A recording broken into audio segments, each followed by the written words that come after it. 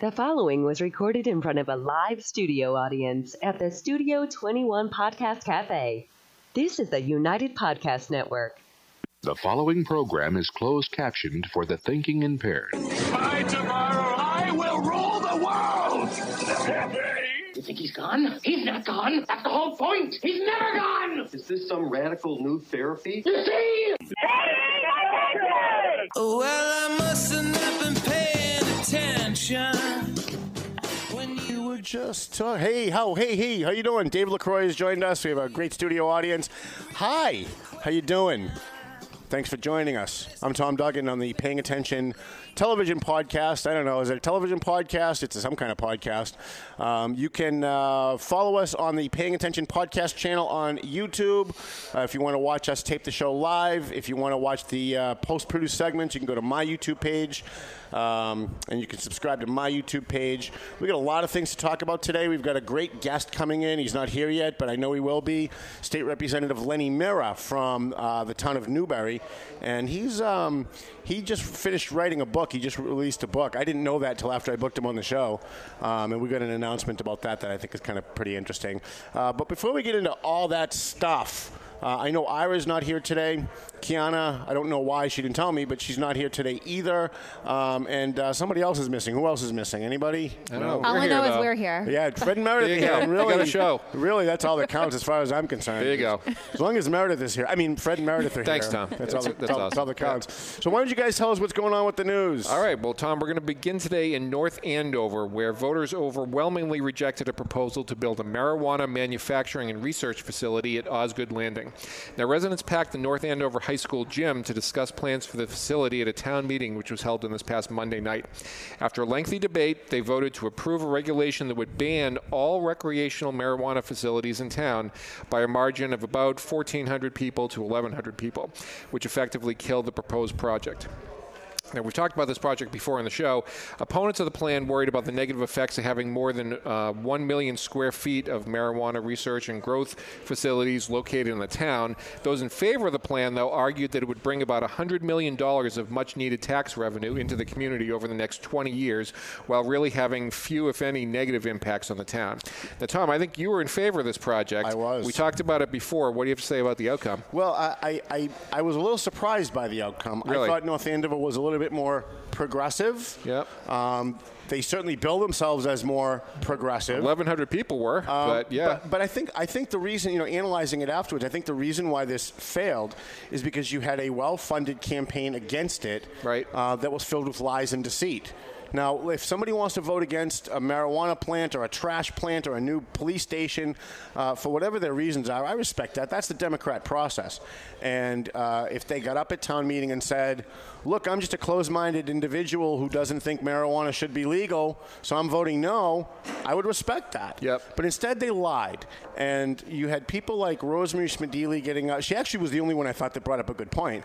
You had Rosemary Smedili got up on the other side and said, look, North Andover has a brand, right? North Andover, we're the town that has sheep shearing, and we're the town that does all these great things for veterans. Yep. We're a sleepy bedroom town, and we don't want to be known as the marijuana town. Right. She was the only one that actually made a good point. The rest of them, we had a doctor got up and pulled up a screen with brain scans that showed what happens to a kid's brain and development when they're smoking marijuana.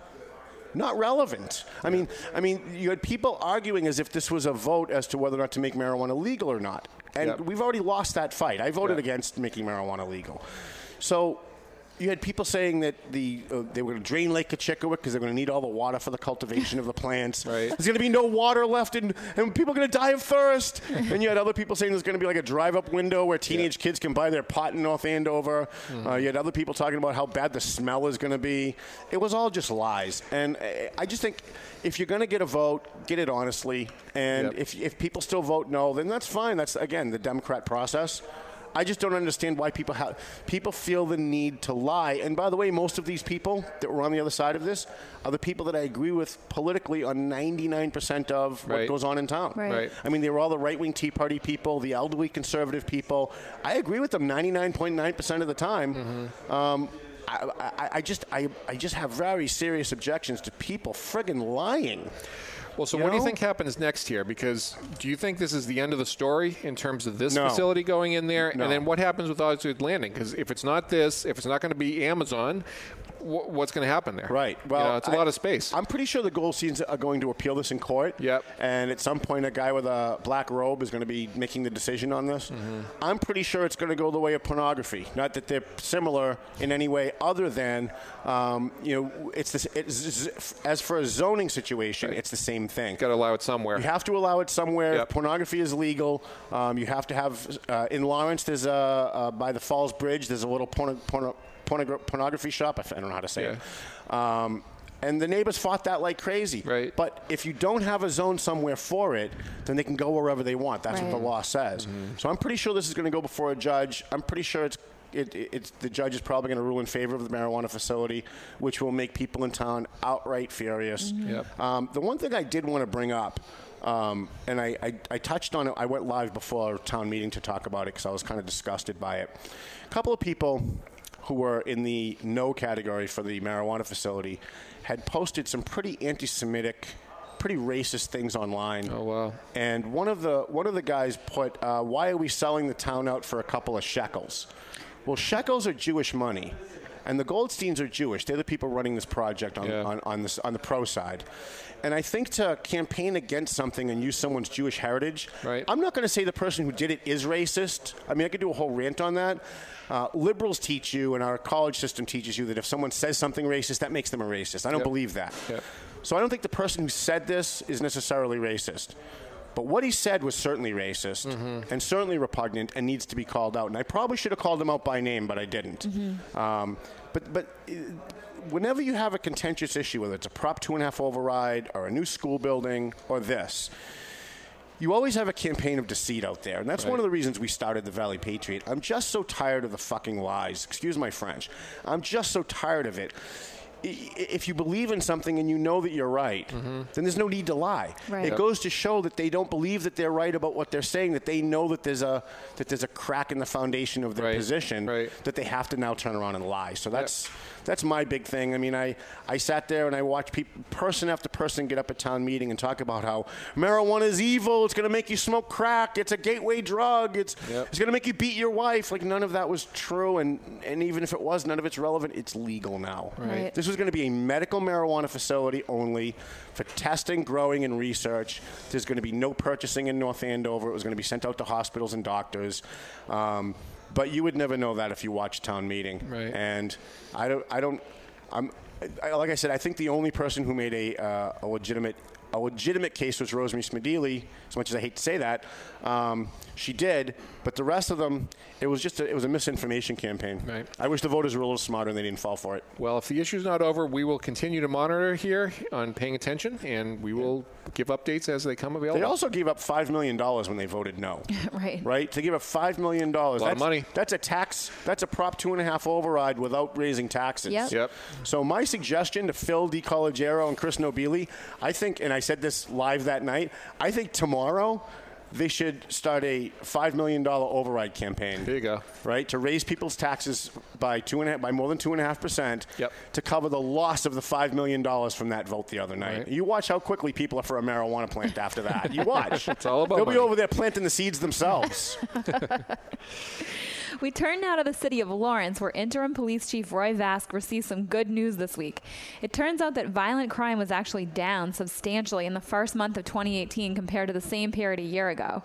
During the month of January, there were no murders or rapes reported in Lawrence. What's more, robberies, burglaries, grand larceny, and auto thefts were all down by 50% or more as compared to January 2017. So what's behind this? Is this real? Is it... Yeah, crime stats in Lawrence have an ebb and flow that's very different from everywhere else. Part of the reason, if you talk to Jeff Riley, who is the superintendent receiver in Lawrence, or Wilfredo LeBoy, the former superintendent, they'll tell you that from like November to the end of February, they see about a 1/3 reduction in school enrollment because there's a lot of Dominicans in Lawrence who go back to their home country when it gets really cold. And they do. My mom was the school nurse at the Frost. She used to tell me all the time, 1/3 of my kids are gone in January. It's quiet in this building.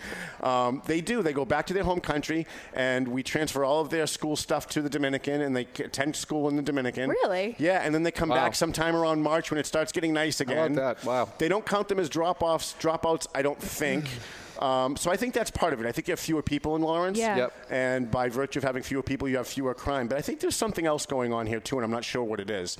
I like having the answer to everything. I don't think I have the answer on this one. Yep. There's a whole different way the police are behaving. There's a whole different way that the law enforcement agencies from the state and federal government are behaving in Lawrence. We know the FBI, the DEA, and the ATF have a permanent spot in Lawrence. They've got a location in Lawrence they're working out of.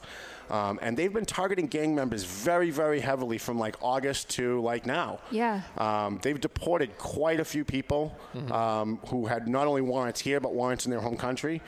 And I think the swamp is starting to drain a little bit. The real bellwether, the real bellmark will be come April, when it's really nice at the beginning of the month, when everybody gets their welfare checks, when everybody gets their Social Security checks or whatever they get.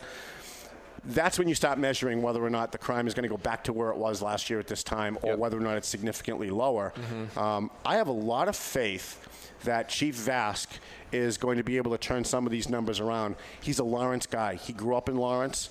I went to St. Pat's School with him. He was a couple of years behind me. I think he was in Kevin Callahan's class.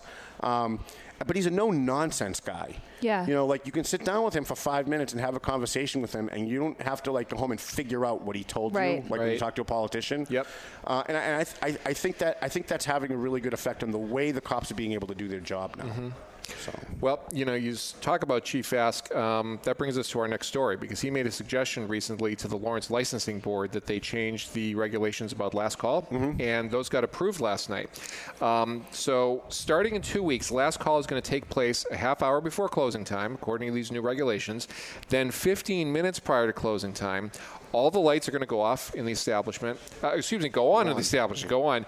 And all forms of entertainment will stop. So by closing time, it'll be 1 a.m., 2 a.m., whatever time it is. All patrons will be completely out of the establishment with the lights on. Let me tell you. The fun always ends when the lights come on. When the lights come on, it's all over. There you go. Listen, the real fun happens at the after parties anyway, so I don't even know why anybody's even complaining about this. Look, one of the problems that the cops and the good, God-fearing people of Lawrence who aren't criminals have to deal with every single weekend is that last call will come. And I won't mention any clubs by name. I've been in clubs when this has happened, okay? So last call will come. Let's say it's 1 o'clock. At 1 o'clock, they start shutting people off, but not really, right? And then they lock the doors. So anybody that wants to leave can leave, and nobody else can come in. And technically, they weren't in violation. And what was happening was people were staying till 2:30, 3:30 inside. And sometimes people, would have a case of beer in their car that they'd run out and they'd get, or maybe they'd be serving when they weren't supposed to be serving. That caused an awful lot of problems, because now you've got people who are leaving long after last call that have been drinking unmonitored. They're driving around through the city.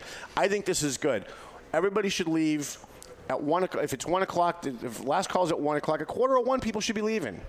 Right? They shouldn't be waiting. They shouldn't be drinking up to 12:59. Right. Last call is last call. Last call is last call, and that should be it. They should finish their drink and get the hell out. How do people stay up this late? I'm ready for bed at 9 o'clock. Listen, I never sleep, so I'm always out there. I'd kill to have your sleep schedule. I'd kill for 4 hours right now, quite frankly. Is anybody on that couch right there? Rich Russell's taking up my sleeping couch.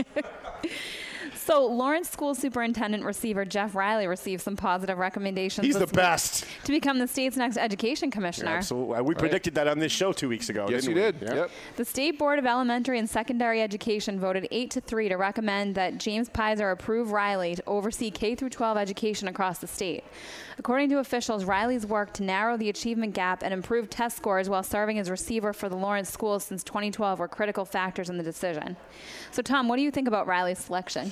Well, it doesn't surprise me. I've talked to Charlie Baker a couple times about Jeff Riley. When he first got here, I had a very wrong impression of him. I was under the impression that he was kind of like a left-wing ideologue that was here to kind of indoctrinate our kids, because the state put him in charge, and look who runs the state. It's the left-wing Democrats, right? Boy, was I wrong about that. He came in and he kicked the teachers union in the ass on his very first day. I suspect that's the reason why he left. He has turned some things around, some things that he hasn't been able to turn around. I think he He ran into a lot of political roadblocks by Dan Rivera. Dan Rivera tied his hands on some things. At the end of the day, having a guy who has worked as the superintendent in Lawrence be the chairman of the Education Commission in Massachusetts is tremendously helpful to communities like Lawrence, Haverhill, Springfield, Holyoke. Because it's not about abstract ideology in his head now. He's not governing based on what he learned in college. Right. He's governing based on real-life experience and what he's seen and what he's experienced. And I think that's going to make him an excellent education commissioner. I just hope he keeps spending money with us. Right. I hope not. I mean, because he bought a lot of ads when he was superintendent. I hope he keeps doing that as commissioner. They hire a lot of people that put those notices in the Valley Patriot. Right. Tom, let's talk national politics for a minute. So President Trump delivered... Love him. Well, I'm going to ask you about that in a second. Him. There you go. He delivered his annual State of the Union address to Congress. He delivered his State of the Union address to Congress on Tuesday night. The speech lasted about 90 minutes in length, and he addressed a number of issues, including the ongoing disagreement over immigration that's going on in Congress right now and escalating tensions with North Korea. He also listed a number of accomplishments during the first year of his term, most notably efforts to cut taxes for American families and businesses. Now, there were certainly many critics of the president and his address, as usual, but many praised him for delivering a speech that featured an upbeat tone and signaled a willingness to work with Republicans and Democrats in Congress constructively. So, Tom, did you see the speech? I saw it at 2:30 in the morning. There you go. What'd you think? I liked it. Yep. I wished it was a little less rehearsed, but it can't be. It's a State of the Union speech. Right. What was more interesting to me was how the seditious media, and they're not news media anymore, they're really entertainment media. CNN's really, they're actors, they're not reporters.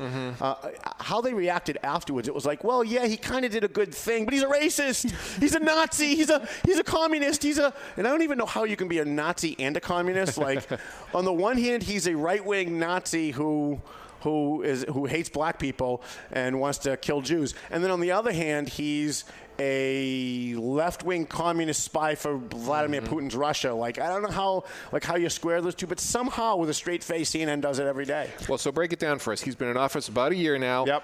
What do you think? Well, look, I'm the only employee at the Valley Patriot. Everybody else gets 1099. Yeah.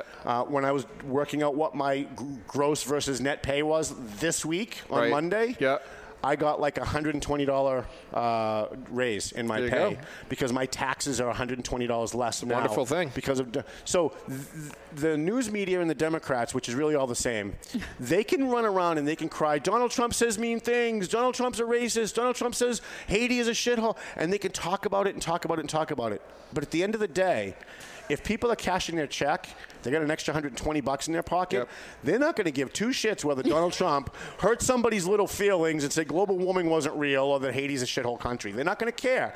And they shouldn't care. You know, the difference between conservatives and liberals, there's a lot of differences, but one of the main differences is that liberals tend to care more about what you say, and conservatives generally care more about what you do. Right. And so I think a lot of, like, the people on the left look at those of us who support Trump and go, how is it possible that anybody could support this guy after what he says? And the answer is we don't care what he says. If he builds a wall, if he lowers my taxes, if he reforms the VA so our veterans are getting taken care of, I don't care who he insults. That's why he got in. You know, he can insult China. He can insult my mother. I really couldn't care less. Like, really. I mean, do we govern by feelings or do we govern by actions? And I think that's one of the big chasms. I don't know if you guys watched Tucker Carlson last night. It's one of the only shows on Fox that I watch. He had a guy on that was liberal, and every time he said something, the liberal guy would talk over him and accuse him of attacking his family and attacking black people and attacking this and attacking that. And it made me realize that, you know, we can't talk to each other anymore, conservatives and liberals, because we're not hearing what the other person is saying. We're hearing something else. You know, so, I mean, if I want to talk about why we need to build a wall, a liberal's not hearing, well, you know, we need to secure our borders and we need to have a secure country. They're hearing racism because they've been brainwashed. And so it's almost impossible to bridge this gap between liberals and conservatives and go back to the way it was even 10 years ago where you could agree to disagree. You know, like I have people literally come on my Facebook page, beg me to accept their friend request because I've got, you know, I'm topped out. So when I have an opening, I who's been waiting the longest. They'll come on, I'll accept them, and they'll see like one comment where I said Donald Trump was right about something, right. and I'll get this 3-paragraph instant message about how I'm a right-wing fascist, and they're blocking me on Facebook, and they don't want to listen to anything I have to say, and they're never reading my newspaper again. There's nothing you can do about that. Right. If I say blue and you hear pink, there's nothing I can do about that. Yep. Right. And there's no way we can come to any kind of an agreement. We've really got to go back to treating people as individuals, listening to what they say, and stop questioning their motives when they say something. How about ask them, did you mean to say that all black people in Haiti are bad people? And then if he says yes, then fine, call him a racist all you want. Yep. But how about let's just talk to each other? Right. I think Trump has made it harder for that to happen because he's so explosive in the things that he says. Yeah. But maybe that's what we need. Maybe we need to shake the narrative a little bit, and maybe that's how we're going to get people to start talking to each other. Well said. I like that. Thank you. There you go. Meredith likes me. So this week was a mixed bag for the all-Democrat Mass congressional delegation. Congressman Joe Kennedy III was the beneficiary of some high-profile attention Tuesday night as he got to deliver the Democratic Party's response to President Trump's State of the Union address. It's a high honor for a person to be selected by his or her party to deliver a response to the president's address to Congress, and it's widely recognized as a responsibility given to someone who's a rising star politically, although it's also considered to be a little bit of a curse, like being on Sports Illustrated. Right. Yep. Can anybody say Rubio? Right. What's his first name? Marco Rubio. Remember with the water? That was the end of well, him. Kennedy, supposedly, he had a little bit of wetness right here, so it was people thought it was drool, chapstick. No one knows. See, I saw that they had Kennedy come out to do the Democrat response, which, by the way, I don't think there should be a response. Right. Even when Obama was president. When Obama was president and then the Republicans would come out and say the opposite of everything he said, it's like, look, dude, you're not president. Right. The president gets to give a State of the Union speech. Yep. You're not the president. There shouldn't be an opposition. I don't think there should be an opposition response. Right. Yep. But when I saw Kennedy, I was thrilled. I was thrilled because it's an indication that the Democrats still don't friggin' get it. Right. I mean, who is their candidate for president? An old rehashed hack, Hillary Clinton, right? And so now they're grooming people to come up in the Democrat Party. And who are they grooming? Another old name Kennedy hack. Right. I mean, this guy's only in this business because of his family name, right? And he's just spouting the same talking points that you get on CNN every day. Everything's about abstract issues. Nothing's concrete, right? It's about racism and global warming and hurting people's feelings. And he didn't say anything. Right. And I was thrilled. Like most conservatives were watching it and they were cringing. I was thrilled. I'm like, look, Democrats still don't get it. Trump's going to get 4 more years. We'll see. Meanwhile, one Mass congressman had less good fortune this week. He drew a high-profile Democratic primary challenger this fall. Boston City Councilor Ayanna Pressley announced she will challenge Rep. Mike Capuano in the 7th District. That district includes portions of Boston, Cambridge, and Somerville. Pressley said her decision to run was based on a need for someone to be an effective advocate and champion for the people of the district. That primary scheduled for September 4th. Thoughts on that? No, because I was daydreaming through most of it. Sorry. I'm just being honest. Who's running? Who's running? And that's the news. So Boston City Councilor Ayanna Pressley challenging an incumbent Democrat, someone in her own party. Mike Capuano's been in Congress a long time. Oh, she's running against Mike? Yeah. She can't beat Mike. Mike. No, we got to support Mike. Mike's the best. Well, that's not what she says. Yeah, I know. But look, I've interviewed Mike. Mike is awesome. Mike's one of those guys where you go over to him with a camera and you start asking him questions. And he's like the Democrat Trump. He says whatever's off the top of his head, no matter how outrageous it is. And that's like real. I think one of the reasons he keeps getting reelected is he doesn't do the talking point bullshit. He actually answers questions. But so what do you think it says about the fact that a fairly high-profile and no successful Boston City Councilor, Ayanna Pressley, is choosing to run against him? He hasn't said he's leaving office or anything like that. This is a challenge. Yeah. So. Well, she's probably much more liberal than he is. She's probably a progressive. Yep. And Mike Capuano is pretty progressive, but he doesn't check all the boxes, right? Yep. He checks 99 of the 100 boxes. That makes him a traitor to the Democrat Party, right? Because if you're not 100% with us, you're the enemy. Right. You know? So, I don't know. I think in that one, I got to support Mike Capuano. I might even write him a check. There you go. He'll take it. For $120.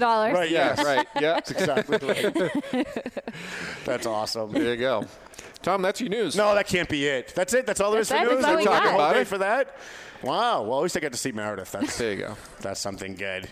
So, all right, excellent. So now we haven't announced it yet, but starting today, we're doing 2 hours. So we got another advertiser. We got A&M Auto Body in South Broadway in Lawrence. We appreciate them coming on board as a sponsor of the program. So starting today, we're going to do 2 hours, which means we can do longer breaks, which means we're way more prepared when we come back, which is awesome. Excellent. And you guys can do much longer news. So starting next week, we can start bringing in video clips to run while we're doing news, and we can bring in some more graphics. That's exciting. Sounds good. That's great. So why don't you guys promote your business and tell people who you are and why I actually have you here? Well, I don't know why you have us here, but we have. Yes, you do. You know exactly why I have you here. I gotta play it straight here. We are co-founders and partners at Lyric Consulting, which is a public relations and marketing firm for businesses and political candidates based in the Merrimack Valley. We also have our own real estate brokerage, Lyric Properties, based in the Merrimack Valley as well, and I'm an attorney by trade. So basically, we got you covered. No matter what you need, we're there. And I heard you took on a new client recently. We don't talk about our clients except for the Valley Patriot. Right. But Well, that's we take on many new clients. Going. There you go. But That's I appreciate where I was that. going. And strong supporters of the Valley Patriot and everything it does. We appreciate that. So if you want to book me for a book signing, or you want me to speak at your college, or you need me to talk to your law enforcement group, you don't call me anymore. Call Fred and Meredith. They're going to be my new booking agent. That's our new client. It's that's where I was going. All right. Oh well, I thought you meant another one. Yeah. Well, see, when he sits next to so Meredith, many new clients. Any guy that sits next to Meredith gets tongue-tied because just look at her. Well, if you want to find Tom Duggan, we know where he is. Yep, we can book him. He's available. Yep. Let us know. He's a good speaker. Just don't follow me while I'm driving around Lawrence. No, don't do that. Doesn't work out well for Much you. better as to call that guy Fred last Meredith. night. As that guy last night found out. Where's go. Mike Thibodeau? Mike Thibodeau, did you follow that last night? He's talking to Sean the barista. We lost him. All right, listen, let's take a quick break. I appreciate you guys being here. We're going to extend your news. I hope you guys like that idea. That sounds great. I didn't run it by you. I just kind of made the decision by myself. It's kind of what I do. The Valley Patriot will be out next Tuesday. We're on deadline now, so if you'd like to advertise with us, please give us a call or call Fred and Meredith. Yeah, don't call me. No. The fewer people that call me, the better. Right. I can't dial out. I can't call anybody back because I'm on the phone working 2 phones all day. Yeah. All right, kids. We'll be back after this. I'm paying attention where everybody except Colonel Sam Polton gets it.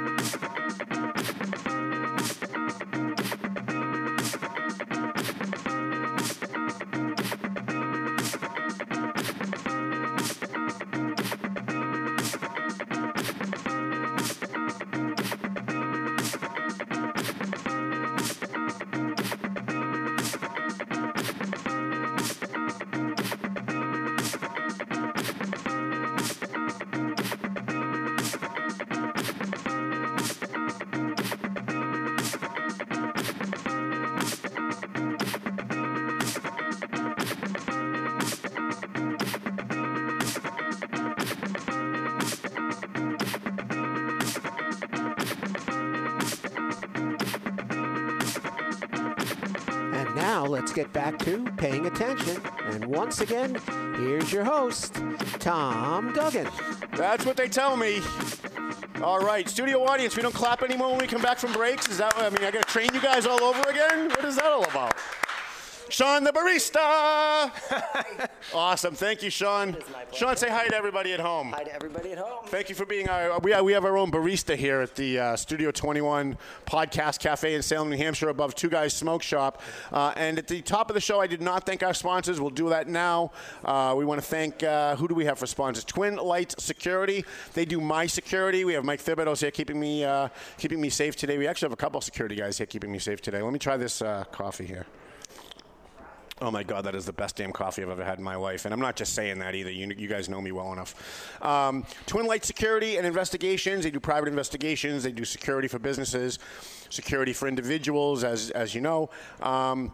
We also have A&M Auto Parts. Go see Angelo on South Broadway, the corner of South Broadway and Inman Street in Lawrence. Go see Angelo if you got a ding in your car, you get into an accident.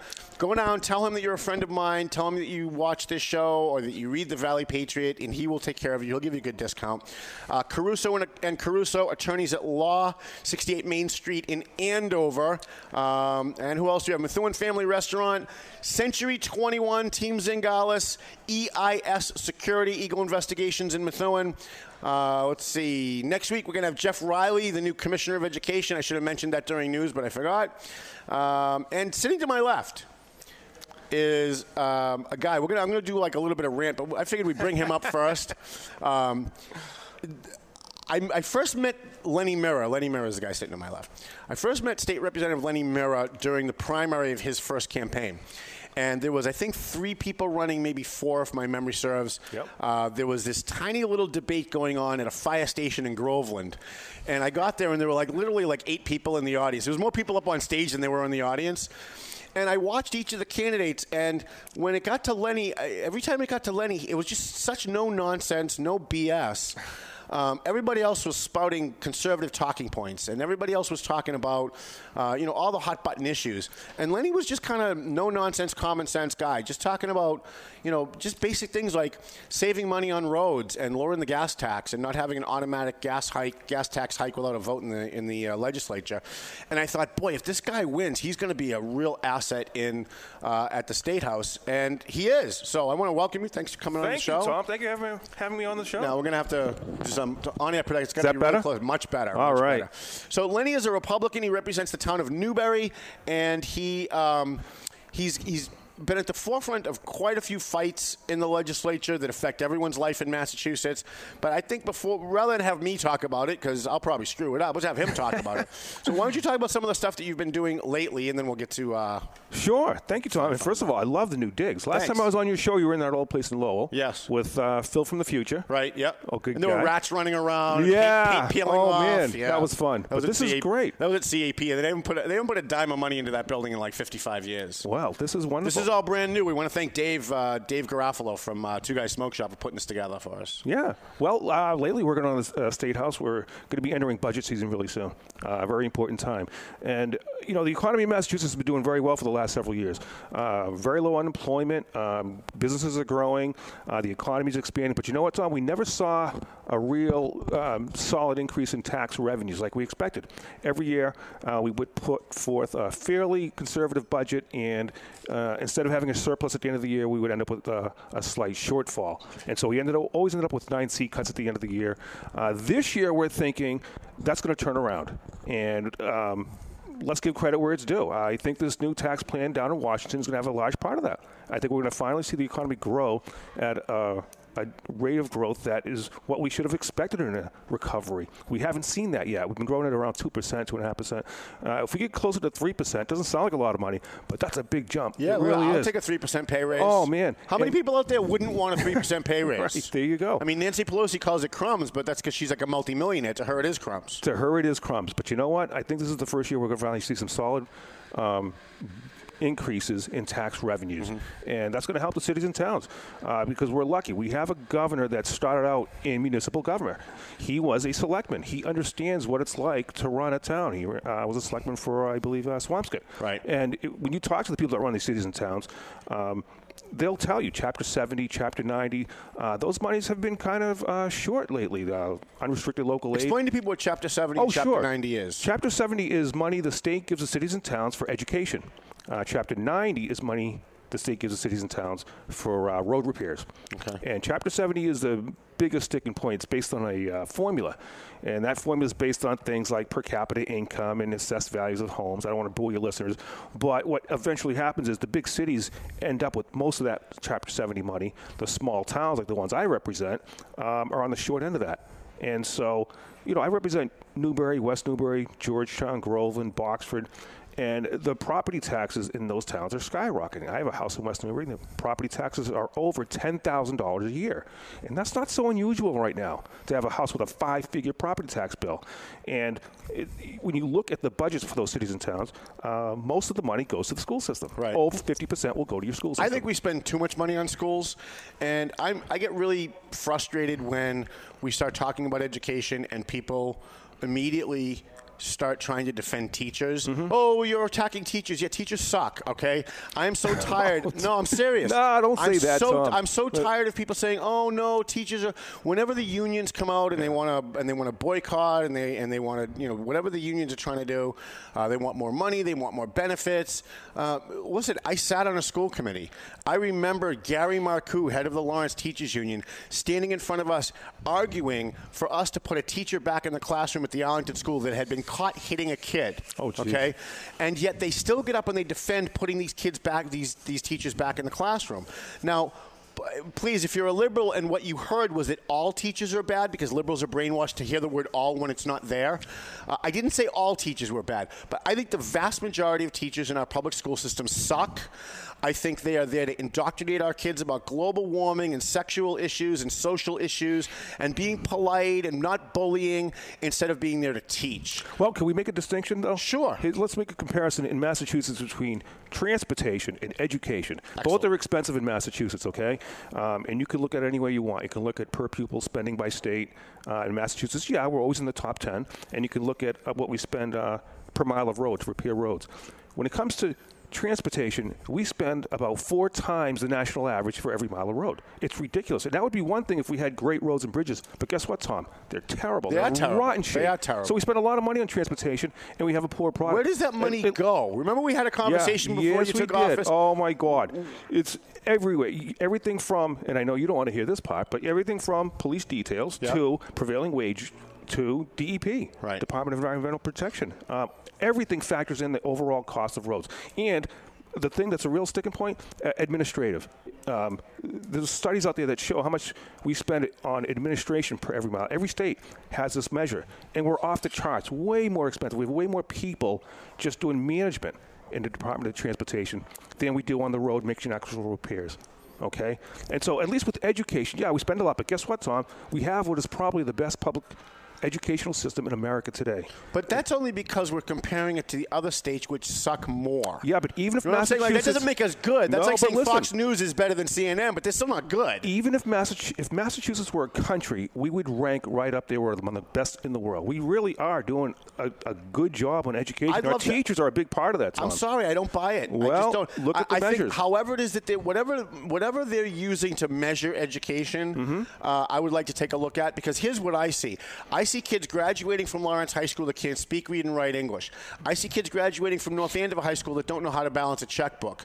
I see kids graduating from Andover High School that just aren't even smart enough to handle regular real life stuff. Yeah, that's a good point. It happens. And yeah, so do they know who Martin Luther King is? Yeah. Do they know what social justice warrior means? Yeah, they know all that stuff.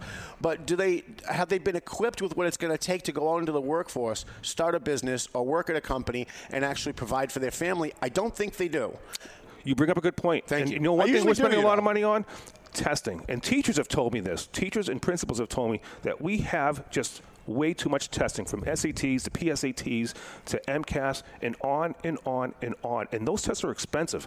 And do we really need all of them? A lot of people, both in and out of that industry, are saying, no, we ought to cut back on the testing because it's expensive and perhaps not necessary. And maybe what we ought to be looking at is positive placement. Because what's the goal of education? It's to prepare people either for college or for a job. How good of a job are we doing at that? We don't even know. But when we go to our vocational schools, they actually measure that. Right. Okay, so Whittier Voc Tech is my district, and they do a phenomenal job. And they actually measure positive placement.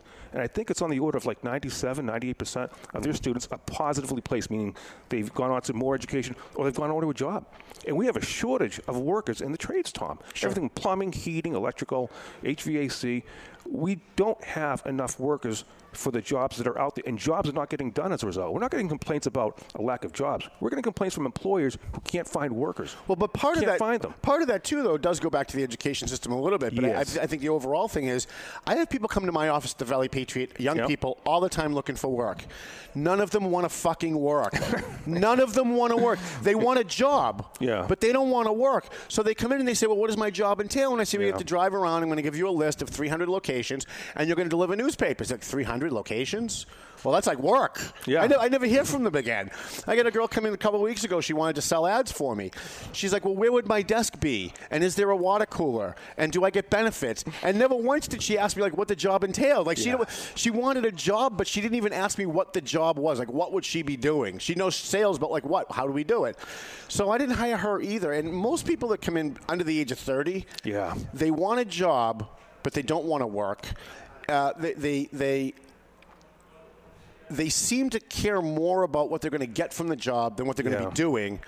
And people like me, I don't want those people around. I want someone that's going to be dedicated to the mission of the Valley Patriot and help us raise money or help us get good stories. Because you don't have the time to be training everyone. You can't be holding their hands. Well, right, and that's the thing. And the other thing, too, is like I always, when someone comes in looking for a job, I always throw out like the most sexist comment that I can while I'm talking to them. Geez, I know you do. Just to see how they react, right? Because I believe in like, social experimentation.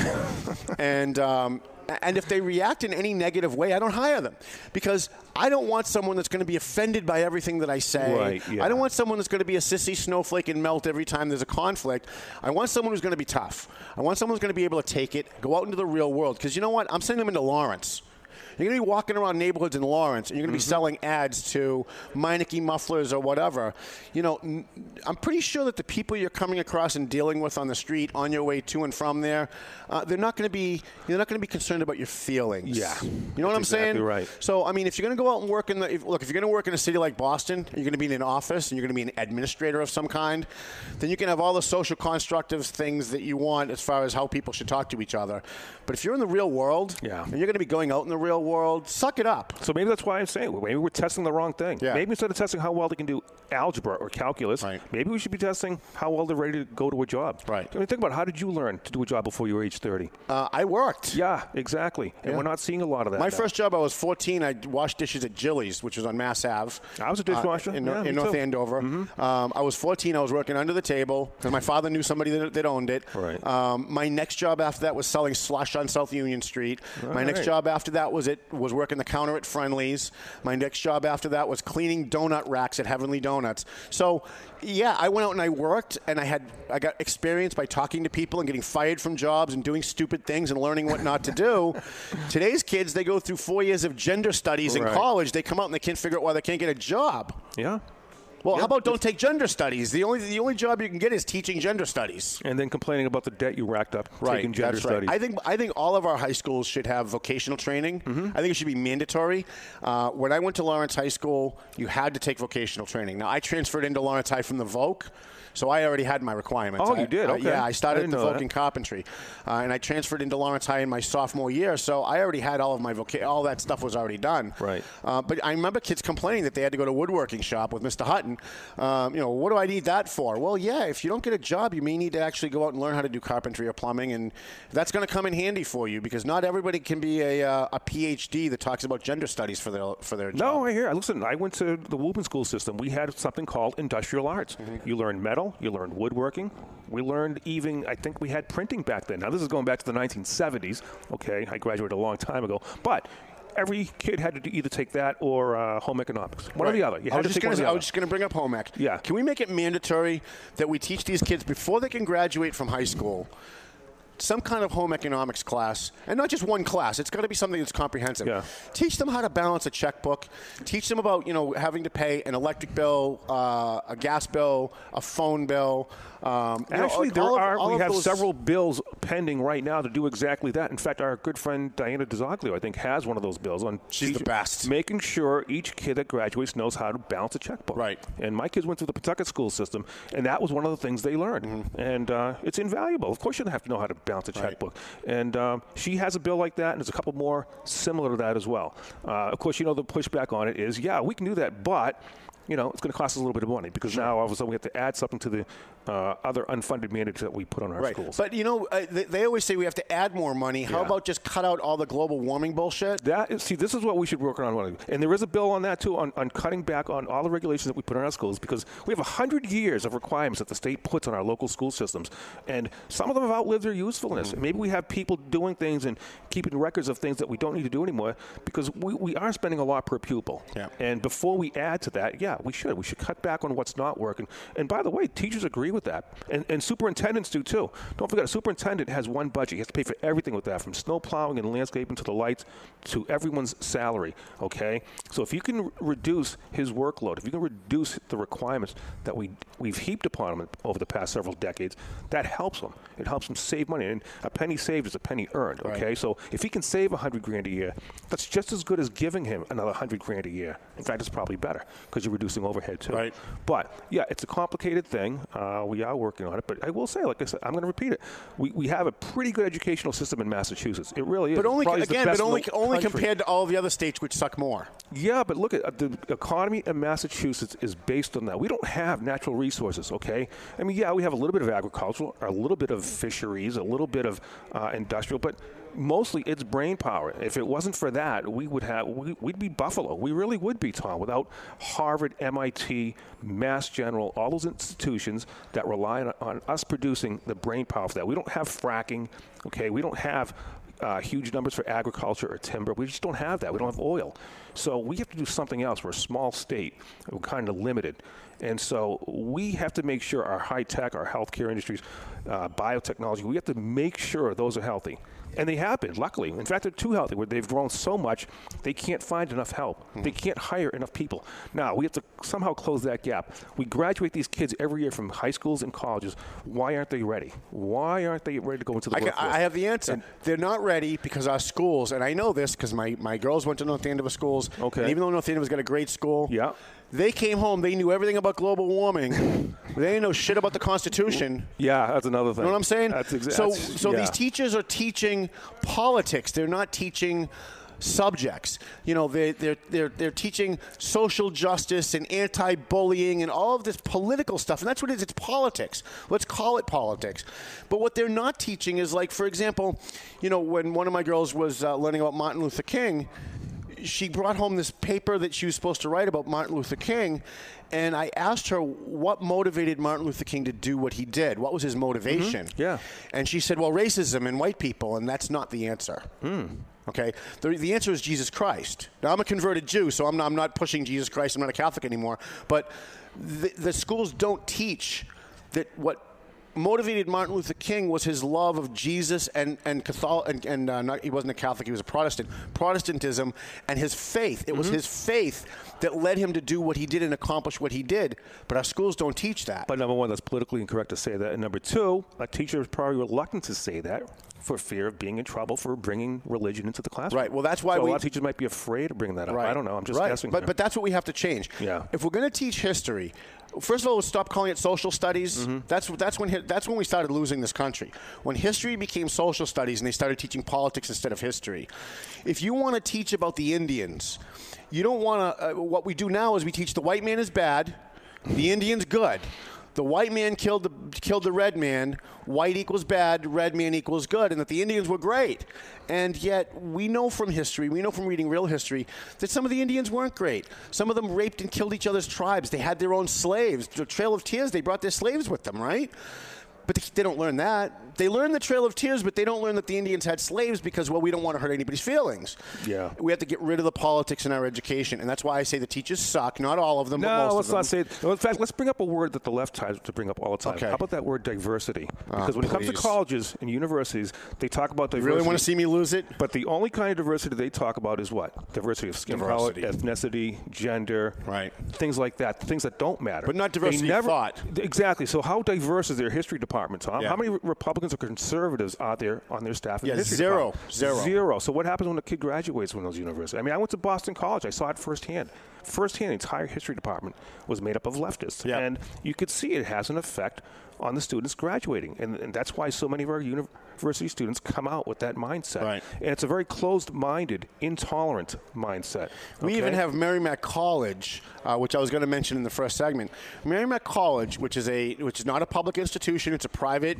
I think the Augustinians run it. They're offering now a major in social justice. Yeah. Now, how can you claim to be any kind of a religious organization, having any kind of religious faith at all, and want to teach hatred? Because that's what social justice is. It's hatred. It's hatred of white people. It's hatred of cops. It's hatred of the military. And it's really unhinged. If you talk to any of these social justice warriors, they're just mentally ill. There's something it comes wrong back with to them. that diversity thing. You know what? It's fine to put forth that perspective. When I was in college, the history on Christopher Columbus was he was this evil European that came here and raped the land and stole the gold, and et cetera, et cetera. And that's fine. We need to make sure the truth is known if that's in fact the truth. But we never hear the other side of it. Right. About what was the effect, the long-term effect of having Europe, come over here and settle this area. Right. We never hear the other side of the story. We just don't. So there is a lack of diversity. Right. There really is. I think it's funny that liberals and Democrats really care that immigrants came here from Europe and stole the evil. And were evil and stole the poor Indians' land, and they're more concerned about the people who were here than the people coming here 200 years ago. Yeah. But today, they care more about the people coming here than the people who were already here. Well, there's that too. Yeah. There's that too. And I say on every show, and I'll say it again, every single thing the Democrats believe is in direct contradiction to everything else the Democrats believe. Everything they believe is in. For example, you on the legislature, I don't know how you voted on this. I hope you voted the right way. On which one? On the hands-free driving. To not use your phone while you're driving. Oh, yeah. So that cops can now pull you over as a primary reason if they see you texting and driving. Well, you're a big cop guy. Don't you want cops to be able to do this? I do. Okay. But this was my problem. You have people like Barbara L'Italian. Mm-hmm. You have people like, what's her name in Lowell? Help me out here. Colleen Gary? No, the senator from Lowell. The one John McDonald's running against. I don't know. The blonde. What's her name? I don't know. She's going to run for Congress. You have these liberal left-wing Democrats like Jamie Eldridge who get up and they rail against police officers, right? They say police officers are evil, jackbooted thugs that pull over black men because they're racist. And they attack black men because they're racist. And they have too much discretion.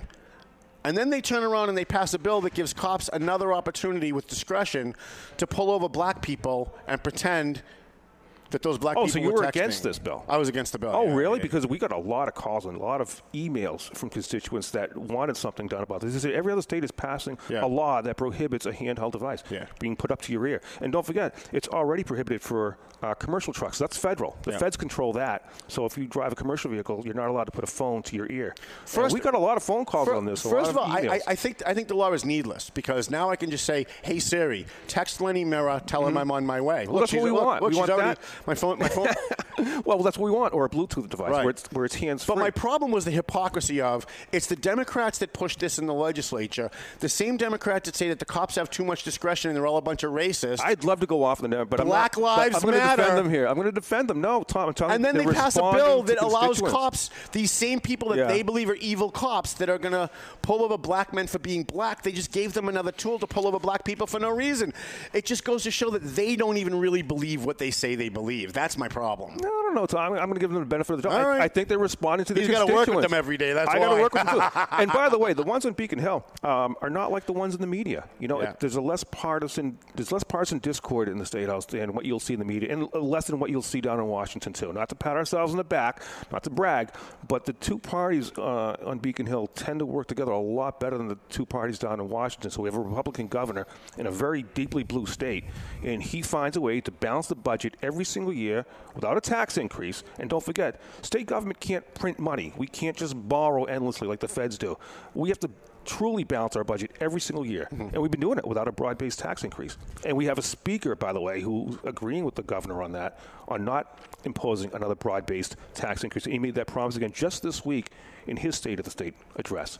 So that's something that, you know, like I said, I don't want to brag about it, but it's something we ought to be happy about, because there's going to be a couple of ballot questions this November. As you know, there'll be one to increase the income taxes on people making over $1 million a year. We have to change the Constitution to do that. And by the way, Massachusetts, as you know, has a Constitution that was written by John Adams himself. It's the oldest Constitution in the world still in use today. The oldest one in the world. And we're going to change it because one of the requirements of the Constitution is everyone pays the same tax rate. As it should be. It's a flat tax, right. and it works. So why are we going to discriminate against people who make more money just because they make more money? Yeah. And the Democrat answer is, well, they have more. You don't know that. Just because they make more does not mean they have more. Well, they'll use extreme measures like professional athletes like Tom Brady makes donuts. Is that what that is? Of course we did. Yeah, that's for you, Tom. Best. And you know, if Tom Brady makes $25 million a year, well, he should pay a higher rate. Well, we've had a flat tax for a long time in Massachusetts. And it's worked. Right. You know, look at where the states that have already done it. That's for you. Look at the states that already have the best. That graduated income tax, Tom. Look at New York, California, what is it, Connecticut, maybe Rhode Island. What are their budgets like? What is their fiscal situation like? I'd say it's worse than ours. And they already have a graduated income tax. Thank you. Yeah, you're welcome. But anyways, just bringing that up because it's something that your listeners will want to pay attention to, because in November that will probably be on the ballot. Right. The MBTA, I want to just talk about this, then we're going to take a quick break and come back and talk about your book. The MBTA, I've been following this. Bruce Tarr has been on the forefront of this. He's a state senator from Gloucester, thank you. I always want to say Essex. And he's been keeping me up on these things at least 3 or 4 times a week. I get press releases from him.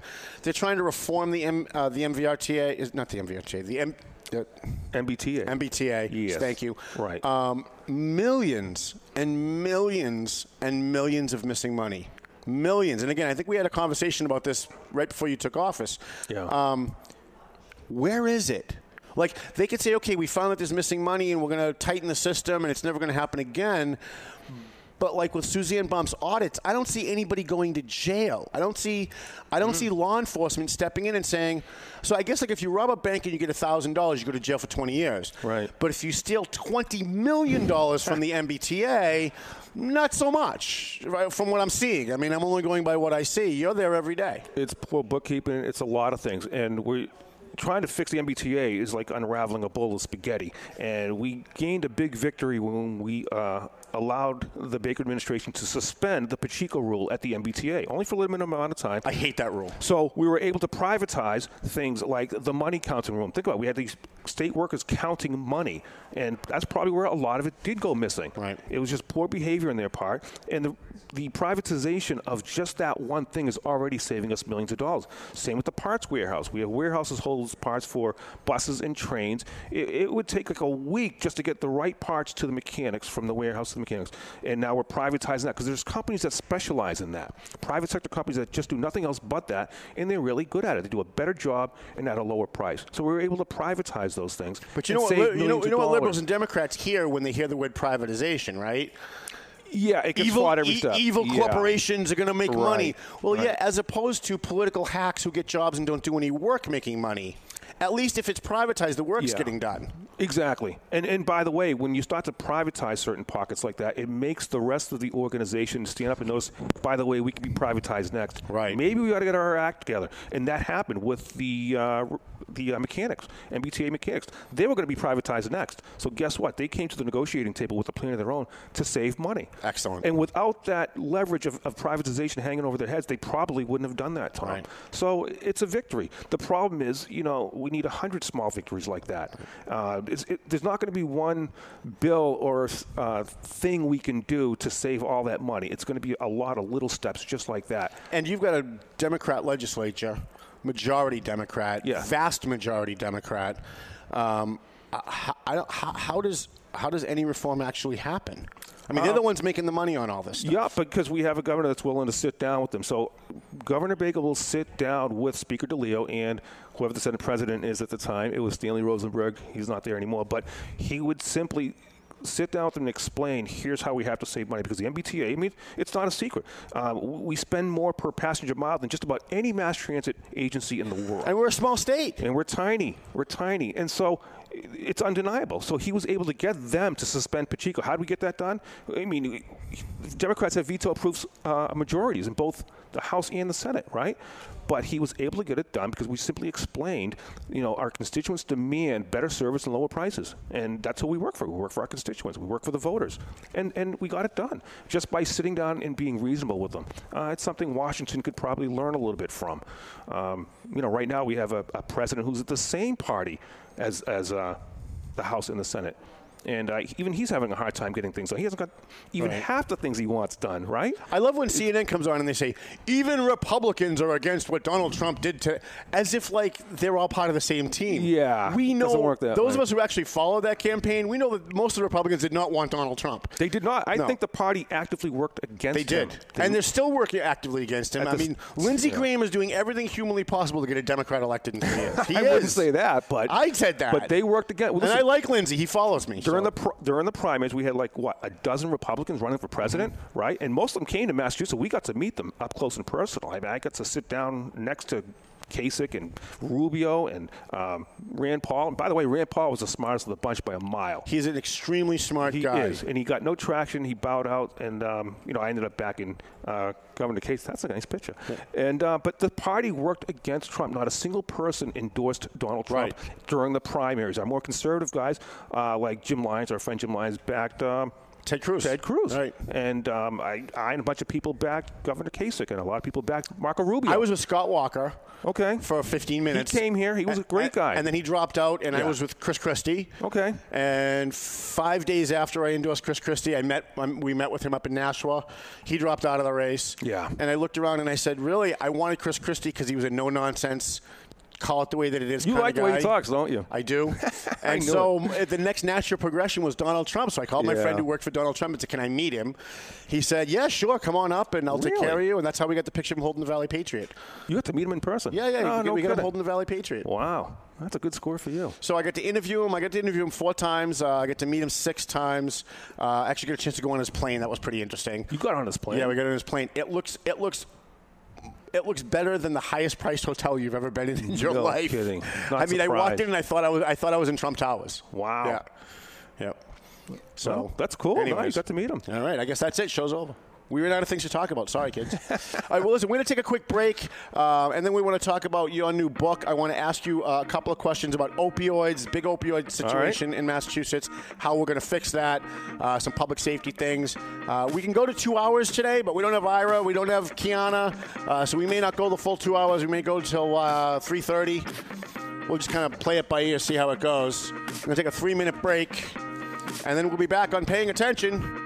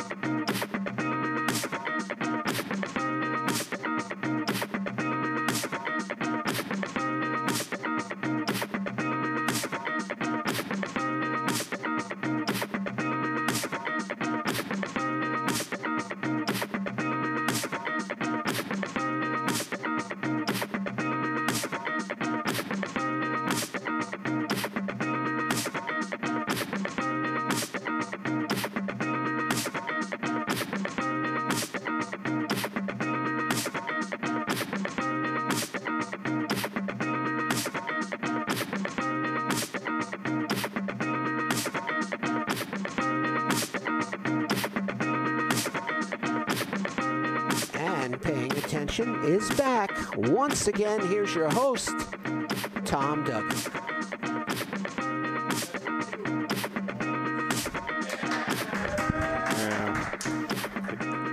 We're going to have another training session.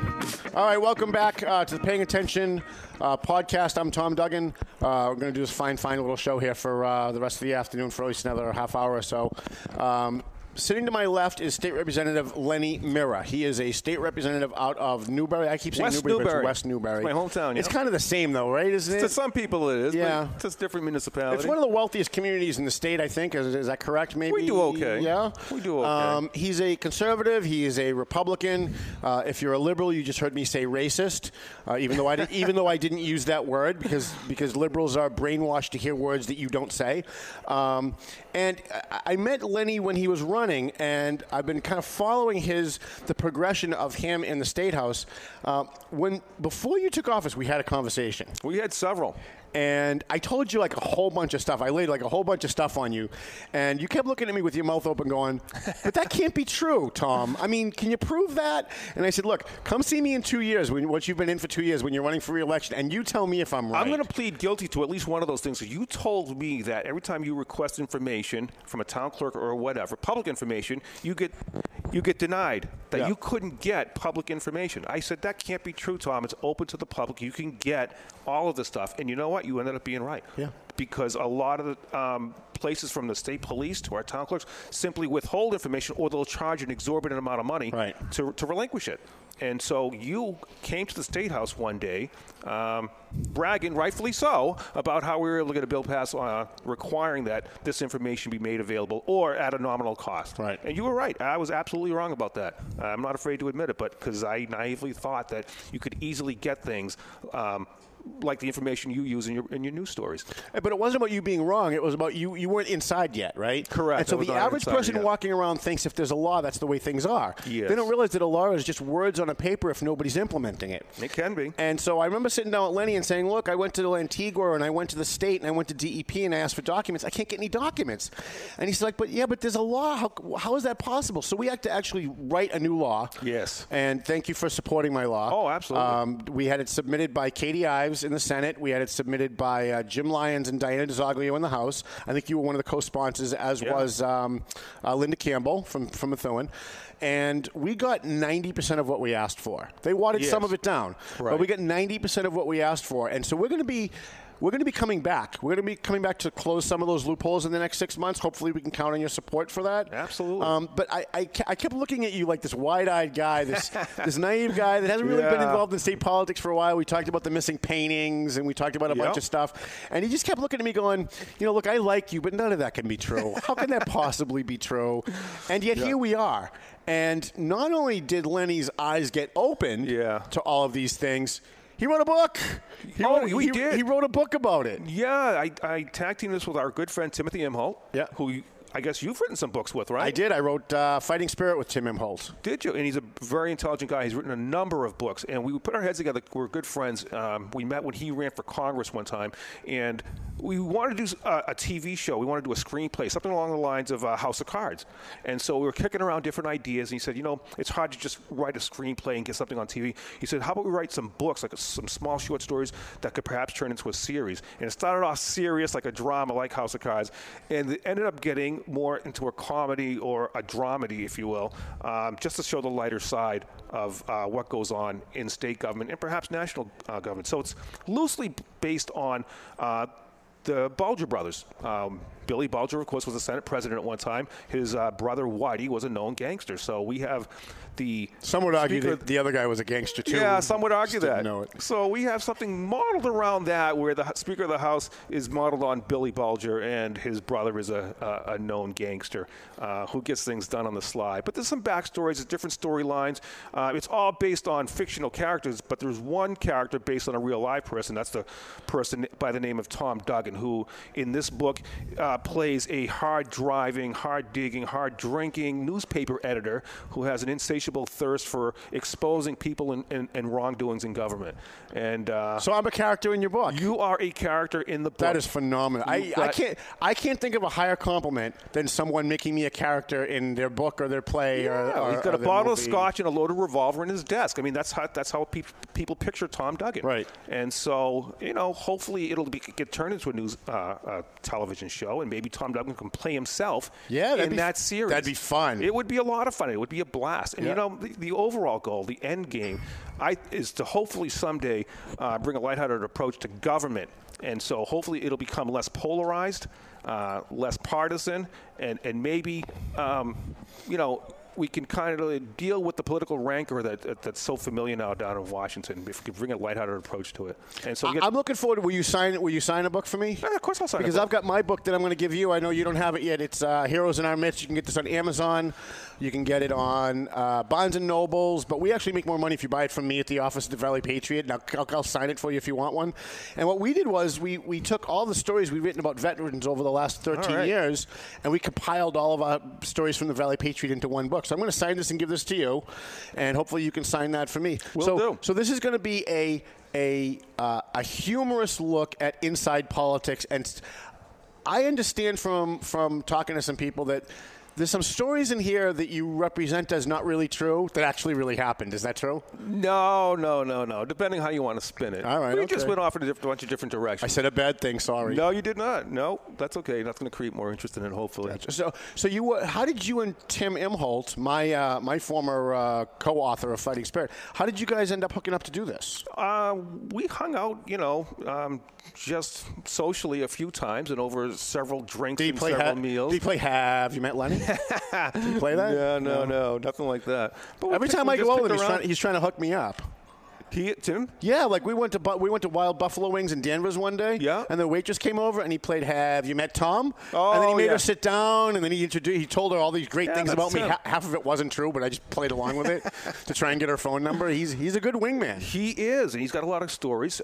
He was a Green Beret, I believe. Yep. He's got a lot of SEAL Team 1.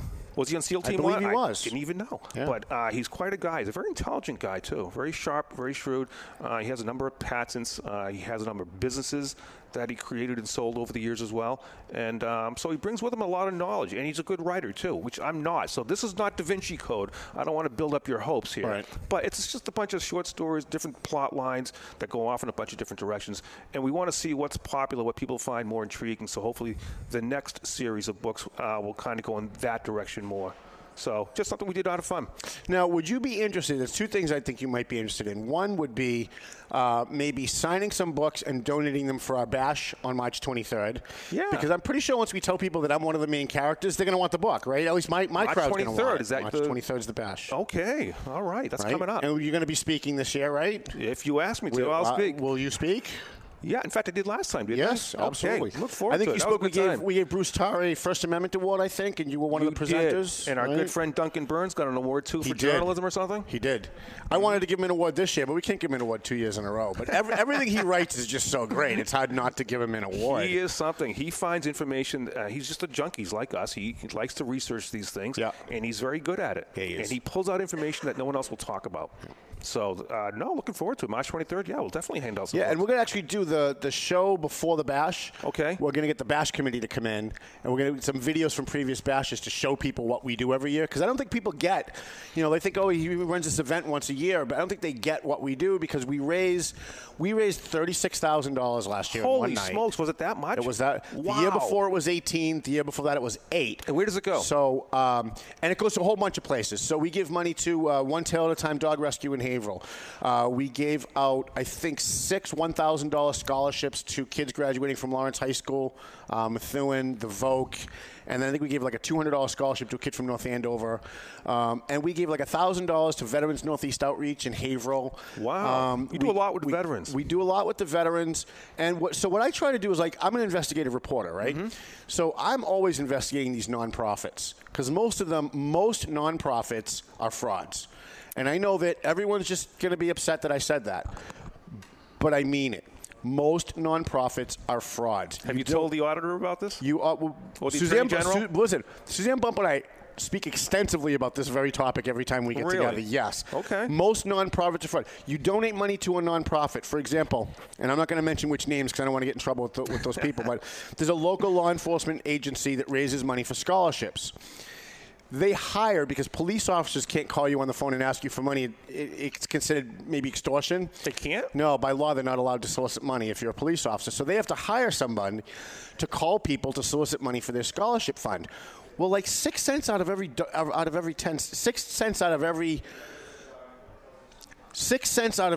cents goes to the people collecting.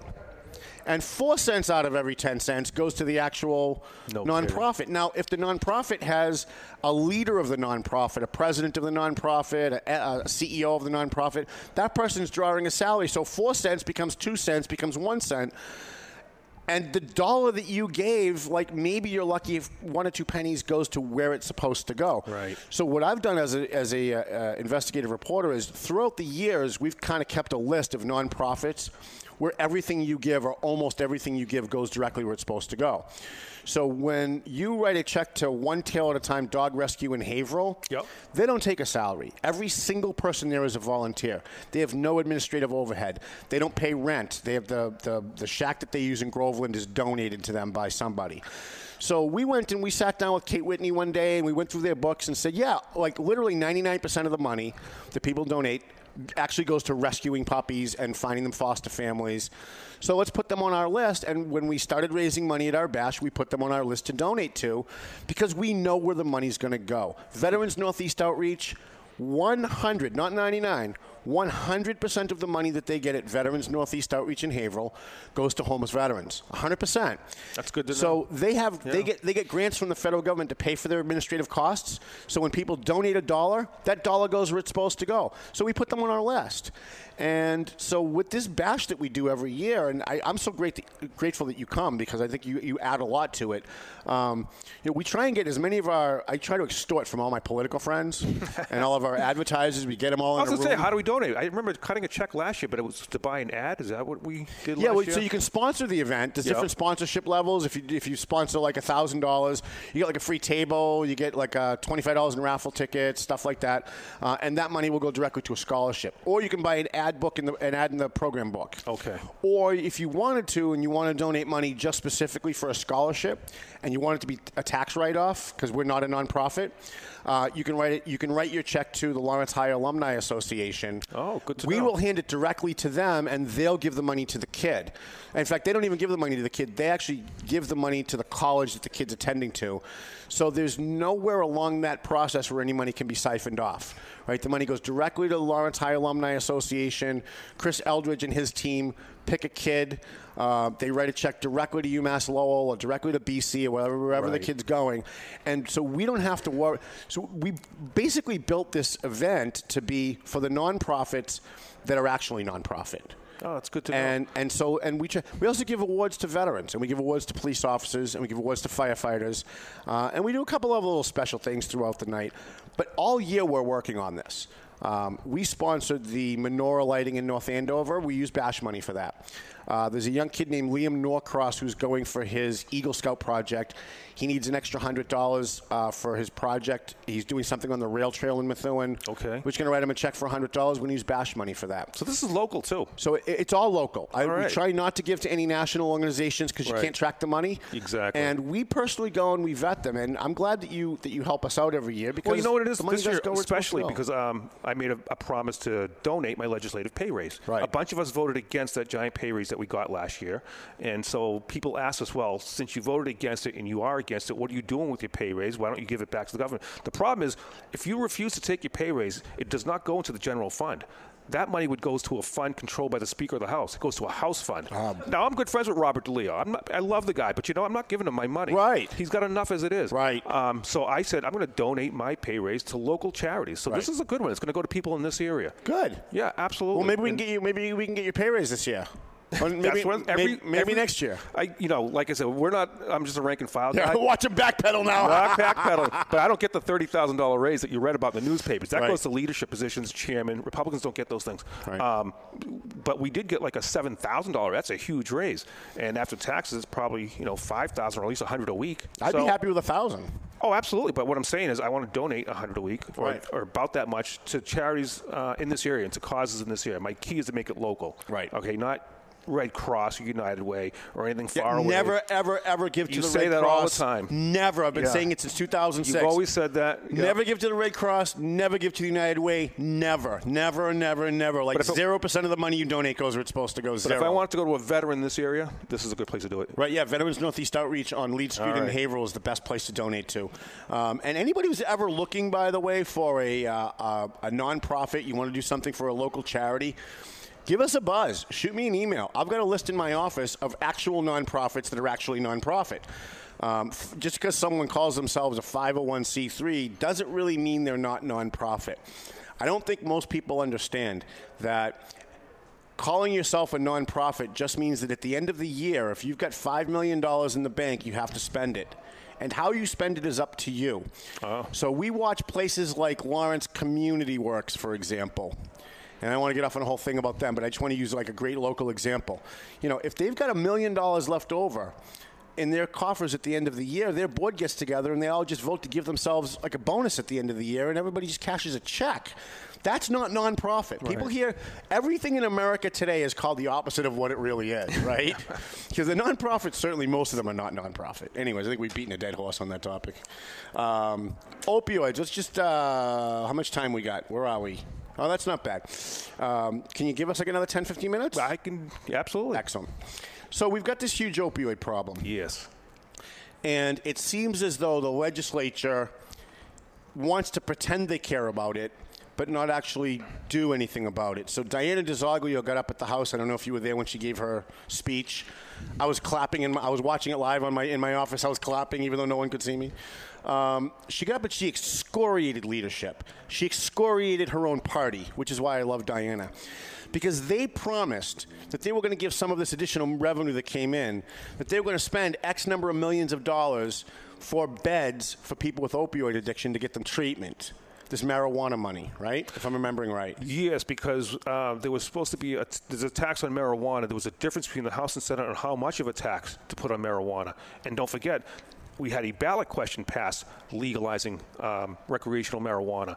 And so the House had a lower tax, the Senate had a higher tax. We settled somewhere in between. And one of the things that got cut out was that program that you just mentioned that Diana DiZoglio put forward. And I believe the other thing, and correct me if I'm wrong about this, she wanted some of the money to go towards education so that the schools would get this money so that they could teach or train students on how to avoid addiction in the first place. Because I believe that's what she was fighting for more than anything else. And but they lied. They promised they were going to put this money aside. She thought she was going to get it, yes. And then they didn't. Just like when they raised taxes on cigarettes, right? All we heard were the lies. And this is, again, I hate the lies. If you're going to do something, just tell us what you're going to do. They said, this money's going to go to people who have emphysema problems. Yeah. There's going to be a special dedicated fund for people that have lung problems from smoking. And then when no one was looking, 9 months later, they took all of that flipping money and they put it into the general fund and they blew it. It went to they general blew fund. Every flipping dime of it. So now when they say we're going to raise the gas tax so we can fix roads, who can believe them? Yeah. They're a bunch of flipping liars. And this is... The real problem is that the media doesn't call them out. Where is the Boston Globe? Where is Channel 7? Where's the Lowell Sun? Where's the Eagle Tribune? Why aren't they calling out our elected officials when they promote a tax or they promote a bill based on what they promise will be in effect? Then A, they don't measure the effect afterwards, and B, they take the money and use it for something else. And everyone just says, well, that's just government. Yeah. And then we wonder why there's like millions of dollars missing out of the MBTA because people who are stealing money from our government know that no one cares.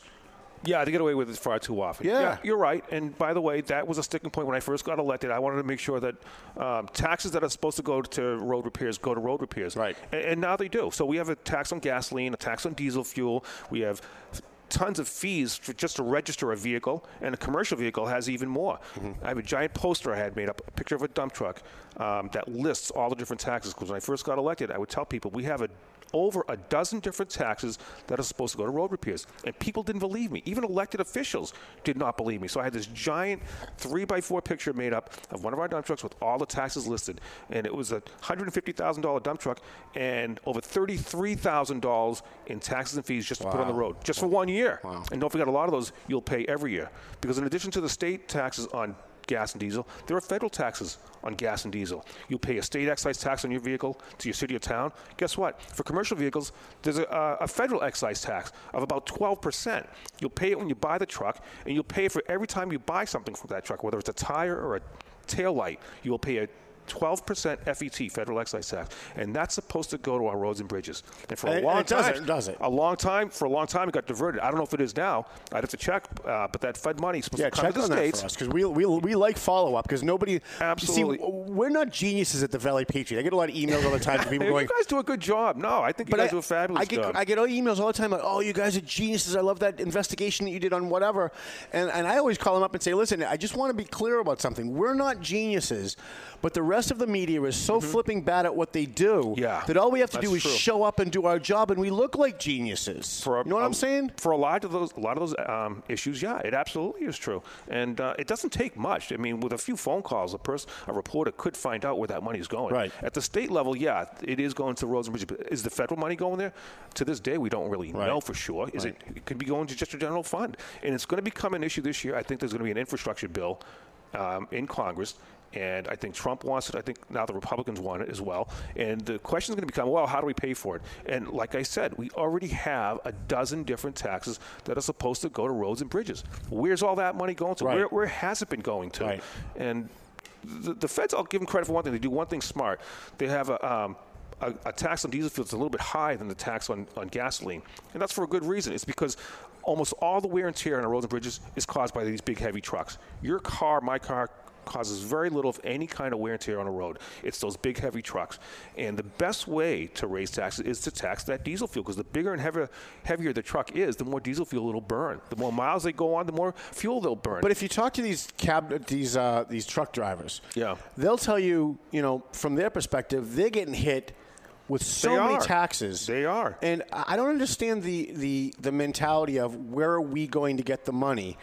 Well, you are already in charge of billions and billions of dollars. A lot of what is being wasted. Yeah. A lot of it is on stuff that is immeasurable. For example, and I'll just give you like a small example. Like Nikki Songas comes to Valley Works Career Center a couple of years ago, and she presents this big check for, I don't know what the exact number is. Let's say it's $30,000 for Groundwork Lawrence to have a green technology jobs training class. Okay? So I went over to Nikki Songas, and I like Nikki. We get along well, even though she's a Democrat. And I said, so when this is over, how do you measure how effective spending this money was? Because I don't know too many Latinos in Lawrence who have the opportunity to work in a green technology business. I don't know any green technology businesses in Lawrence. I don't know whether there are any wind farms in Lawrence. I don't know whether there are any solar plants in Lawrence. So other than the photo op, what is the purpose of this? Well, I think she's trying to create jobs in Lawrence because the unemployment rate is pretty low in Massachusetts, and if you look at it on a town-by-town basis, it's ultra low. I mean, my towns are doing great, 3.5%, 4% unemployment in Groveland, Boxford, Georgetown. Then all of a sudden you get to Lynn or Lawrence or Lowell, and it's almost twice as high, and it's been like that for a long time when you get into these big cities. So I think, to Nikki Songas' defense, I think she's trying to address that. She's a Lowell representative, isn't she? That's her town, isn't it?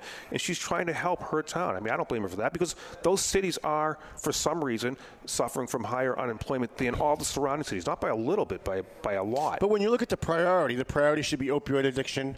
You can make that argument. So I guess what I'm saying is, look, if it's kind of like with the schools, right? If kids were graduating, they could read, write, and speak English, and they could all get into 4-year colleges, and you want to talk about global warming, we can have that discussion. Right. You want to talk about gay marriage, we can have that discussion. It's the same thing. If the Commonwealth was spending its money the way it was supposed to, and we didn't have deficits in areas like no beds for people with opioid addiction, and they wanted to spend this additional money on green technology training jobs in Lawrence, which, by the way, there isn't one green technology business in Lawrence, then okay, we can have that discussion, but it's about priorities. And it just seems to me that the state's priority is anything that's abstract that you can't measure, racism, all this other stuff, right? Yeah. Black Lives Matter and teaching anti-bullying. The DA, John Blodgett, spent an inordinate amount of money going to schools and talking to kids about bullying. How does that help? Yeah. Tell me one job that created. Well, once again, I think that comes down to an unfunded mandate handed down by Beacon Hill because a couple of years ago, bullying was big. Okay, it was a big issue. And so we passed a bill. I can't remember what it was called, but we basically forced all of our schools to implement this bullying program that we put on them. But we didn't give them the money to implement it. We just said, you have to do all this reporting and all these things. And now the superintendents of those schools are saying, well, wait a minute, you're not giving me any money. How am I supposed to do that? Well, maybe in a big city they have people on the payroll that can handle, but in a small town like the ones I represent, they don't have excess people to handle that. So we just dump these unfunded mandates on our school superintendents. We do it all the time. Right. That's something that has to be reviewed. And yet, if you ask a Democrat, they'll say there's no such thing as an unfunded mandate. No, how many times have I heard a Democrat say on TV, there's no such thing? Give me one example. My good friend Billy Manzi, who I love, said to me one day, give me one example of an unfunded mandate. I'm like, how much time you got? Yeah. I list you 35 of them, including special ed. I hear you. But like I said, if I can go back to something else, just so we can close the loophole here, on the funding of this infrastructure bill, it's going to be happening. I think it's going to happen this year.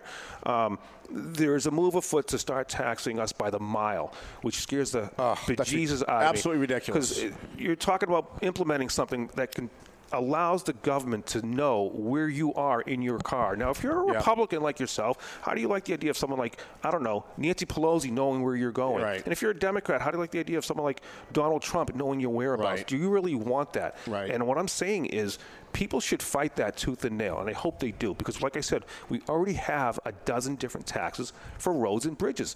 Let's just look at those. First of all, let's look at where it's all going. Right. And second of all, for Massachusetts, why are we spending so much damn more than all other states?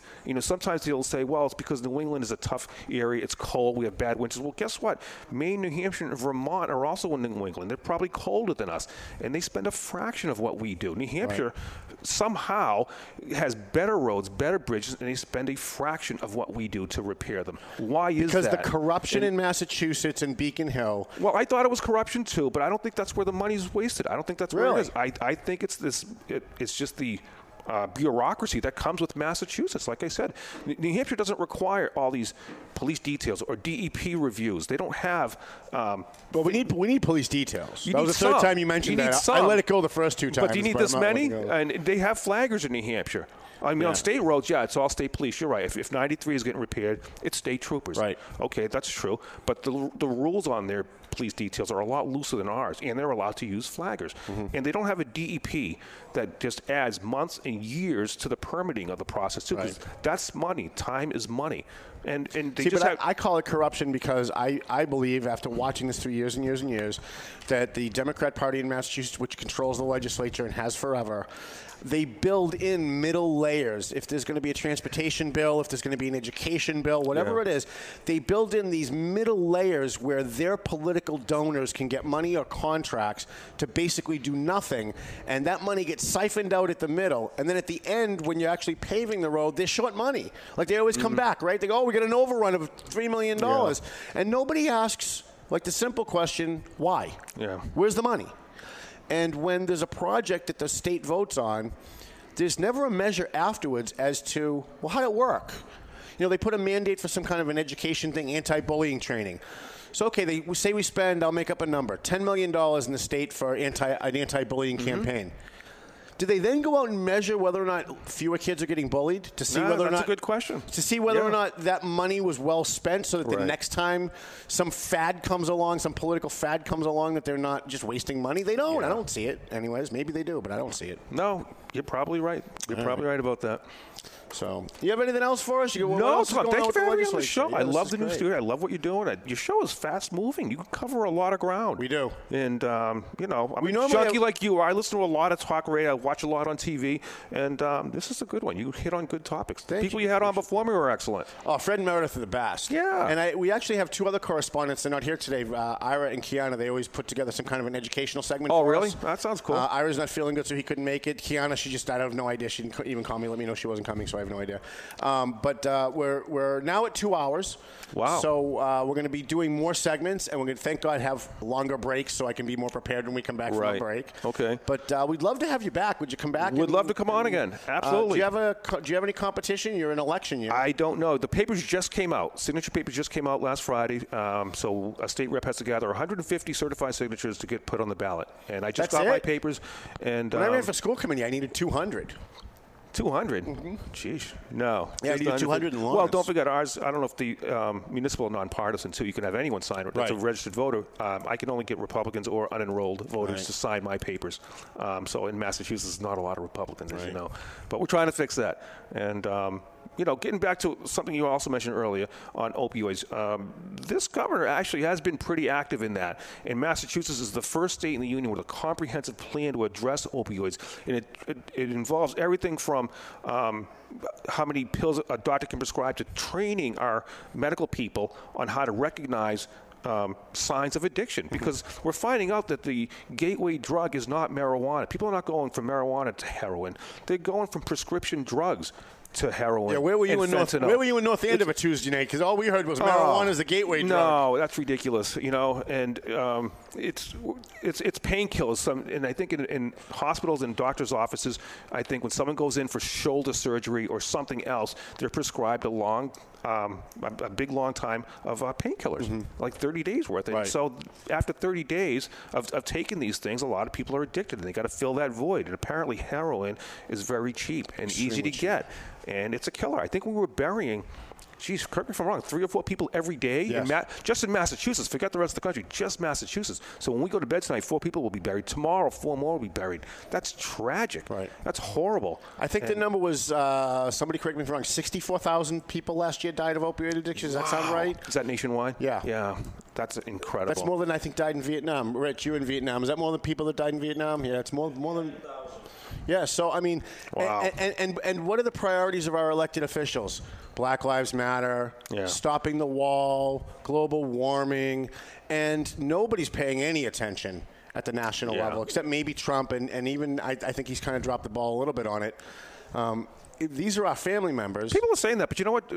What did Trump's predecessor do about it? No, not a thing. All right, so people saying, he Trump's not doing enough. Actually, he made it worse. He could have, but they're saying Trump isn't spending enough or doing enough. Well, what did his predecessor do? But this just didn't happen within the past year. It's been going on for a while. Yep. And I think this president has done more. I mean, he gets a lot of bad treatment. I think he's been very poorly treated by the media. Right. He hasn't been given a fair chance. Say what you want about him. He does say and do a lot of stupid things. But at the end of the day, I think he's trying to make the country a better place, and he ought to be given a chance. Yeah. There's not one news outlet in America that treats him fair.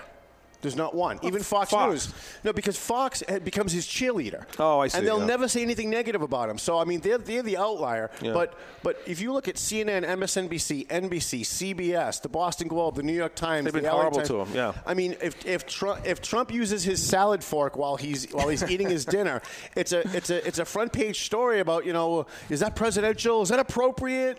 Oh, look, he used his salid fork. I hate to see what happens if he ever uses Russian dressing on a salad. Oh, I know. Oh, my God, forget it. And think about, at the same time they're saying he's a left-wing he's a left-wing communist spy for Russia. Yeah. He's also a right-wing fascist Nazi. Yeah, in the same sentence they say it.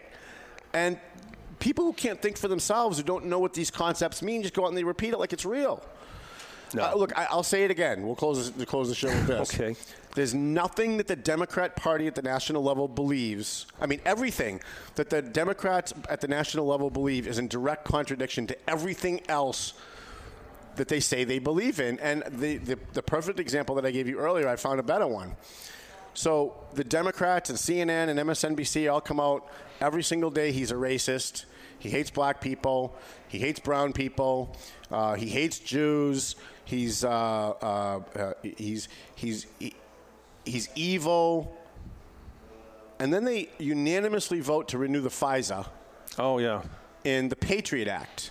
Right? So in the Patriot Act, there's a FISA provision that allows the FBI and federal cops under Donald Trump to read your emails, listen to your voicemails, hack into your computer, turn on the little camera that's on your computer and watch what you're doing while you're at home or at work. And if these people actually believed that he was Hitler, if they really believed that he was a fascist or a communist, then why would they unanimously vote to give him more power to do fascist and communist things? I think it's because a lot of people simply haven't accepted the election. They just cannot accept the outcome of that election. Right. And they're saying, well, Hillary got more popular votes. And yeah, but she won the election. She should be, you know what? We have rules. We've had the same rules for over 100 years, right? The Electoral College is not something new. And a lot of people simply cannot accept the fact that he won the election. Right. And so they've been apoplectic about it. And a lot of people are just not giving him a fair shake. They're just not. And we should be looking at what he does and a little bit less on what he says and what he tweets. Right. Look at his actions rather than his words. You brought that up earlier. Yeah. You should be looking at what the guy is doing. And yeah, he stumbled quite a bit out of the gate. But you know what? Maybe he's finding his footing. Maybe he's going to have an infrastructure bill that his predecessor couldn't get passed. Maybe he'll have an opioid bill that his predecessor couldn't get passed. We should be hoping for these things, right? Instead of hoping for him to fail for election results, we should be hoping for him to succeed. And the way he gets criticized, I'm convinced these people have never read history. Because here we are some maybe 20, 30 years later after, say, Lyndon Johnson, right? Yeah. Do we sit here and talk about the fact that he called black people the N-word?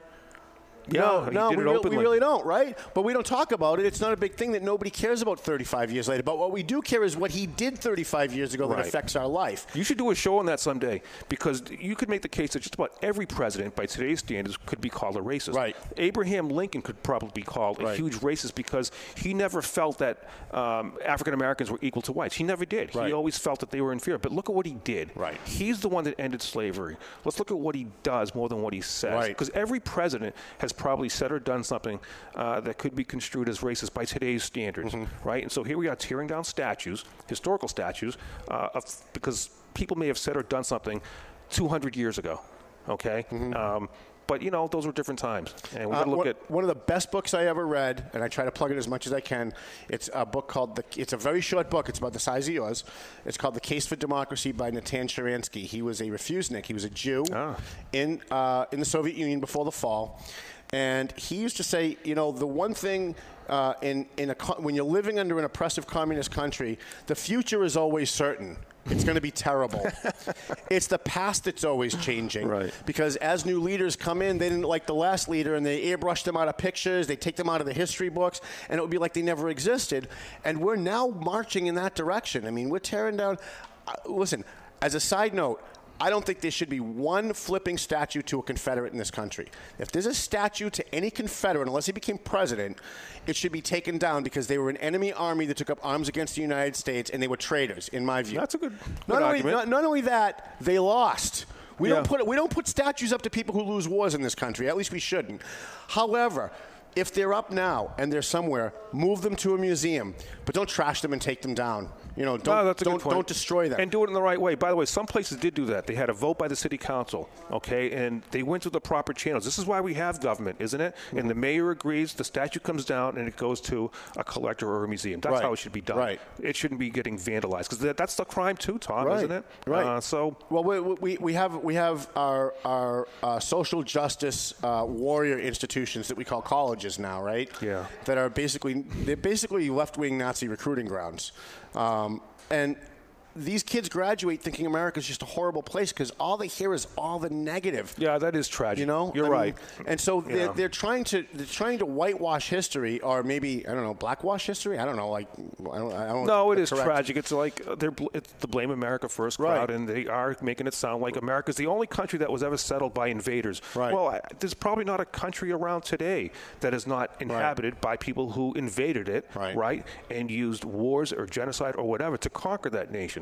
I mean, whether it's England, France, or any country, all of South America, those places were all inhabited by someone else at one time. Right. So why is America the only one that gets crucified for this, for taking the land from the Native Americans? Every land was taken, wasn't it? Right. And not only that, but I mean, the Indians didn't believe man could own land. Correct, yeah. So you can't take something from someone if they don't even think they own it. Yeah. You know what I'm saying?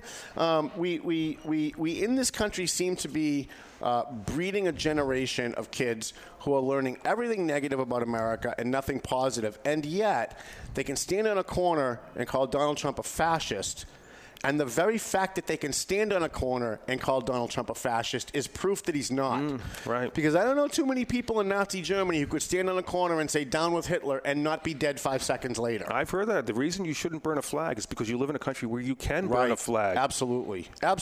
Yeah. But I'm against a law against burning flags. For that exact reason. Yeah. Because someday... That's what I'm saying. Right. Someday, some despot is going to take over our government, and I want the right to burn that flag if I feel as though that's why the we direction have that the country's right. going. That's why we have a First Amendment. Yep. But the reason you shouldn't is because you can. Right. And you shouldn't just because it's wrong. So this is the same reason that, not to change subjects again, the whole Colin Kaepernick thing, he's allowed to take a knee during the national anthem or whatever.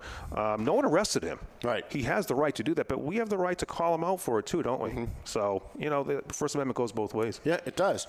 All right, Lenny Mira, do you have anything else you want to promote? No, just thank you for having me on the show. Talk about your book. Where can they get it? It's on Amazon right now. It's called Boston Sorta Legal, and it's written by me, Lenny Mira, and our good friend, Timothy Imholt. All right. Excellent. And my book, Heroes in Our Midst, from the pages of the Valley Patriot. You can get it on Amazon. You can get it at Barnes & Noble. I would prefer that you buy it off me at the office. We make more money that way. And the money goes to veterans, too. So we give money to Veterans Northeast Outreach from some of the proceeds we get from the book.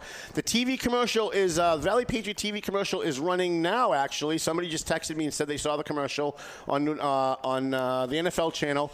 So we're running on all the sports channels today, tomorrow. What's today? Thursday. Today, tomorrow, Saturday, and then we couldn't afford $58 million for Sunday, but we do have commercials running for the for Monday for when they're doing the wrap up of the Super Bowl or the big game. I don't want to get sued by the NFL by saying Super Bowl. What else do we have? We want to thank Twin Lights Security. They provide my security. They also do investigations. So if you're going through a divorce, if you run a company and you think someone might be stealing from you, you can hire them. They'll come in. They'll investigate. Caruso and Caruso, attorneys at law in Andover.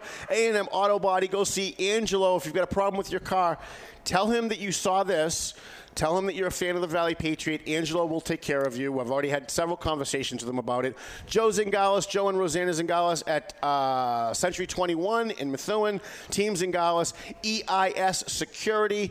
Who do we forget? Oh, next week, Jeff Riley, who is the superintendent receiver of the Lawrence Public Schools, and at the end of his bout, at the end of the school year, becomes the Commissioner of Education for the Commonwealth of Massachusetts. So he's going to come in tomorrow as he leaves his job in Lawrence and takes the job as the head of the State Department of Ed.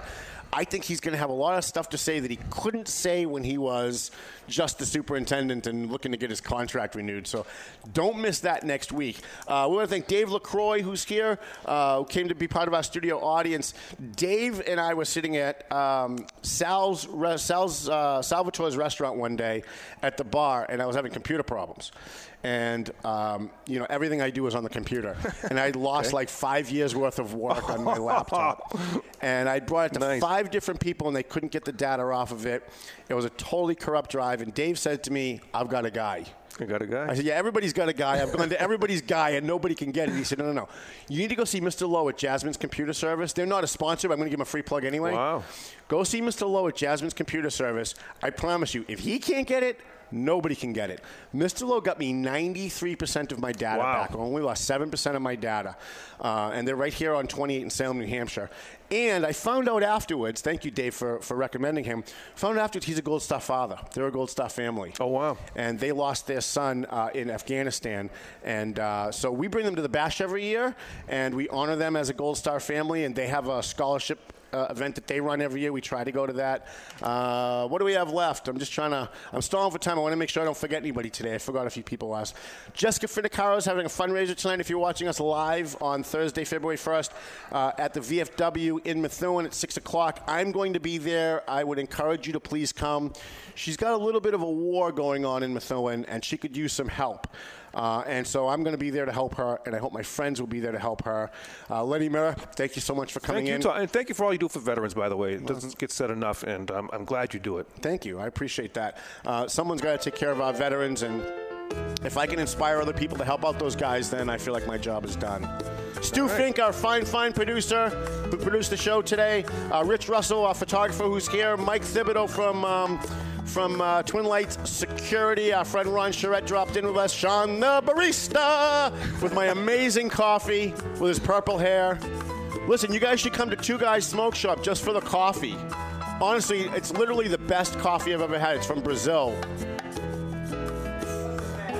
Oh, and the bash, we have our annual charity bash, March 23rd. We're giving awards to police officers, firefighters, and veterans. We're giving out scholarships to kids at Lawrence High School, the Voc, North Andover High School, and I think even Methuen. Lenny, thank you so much. I appreciate you coming in. I appreciate everybody for being here. We will see you next week with Jeff Riley, and I'll have these segments up shortly. Good job.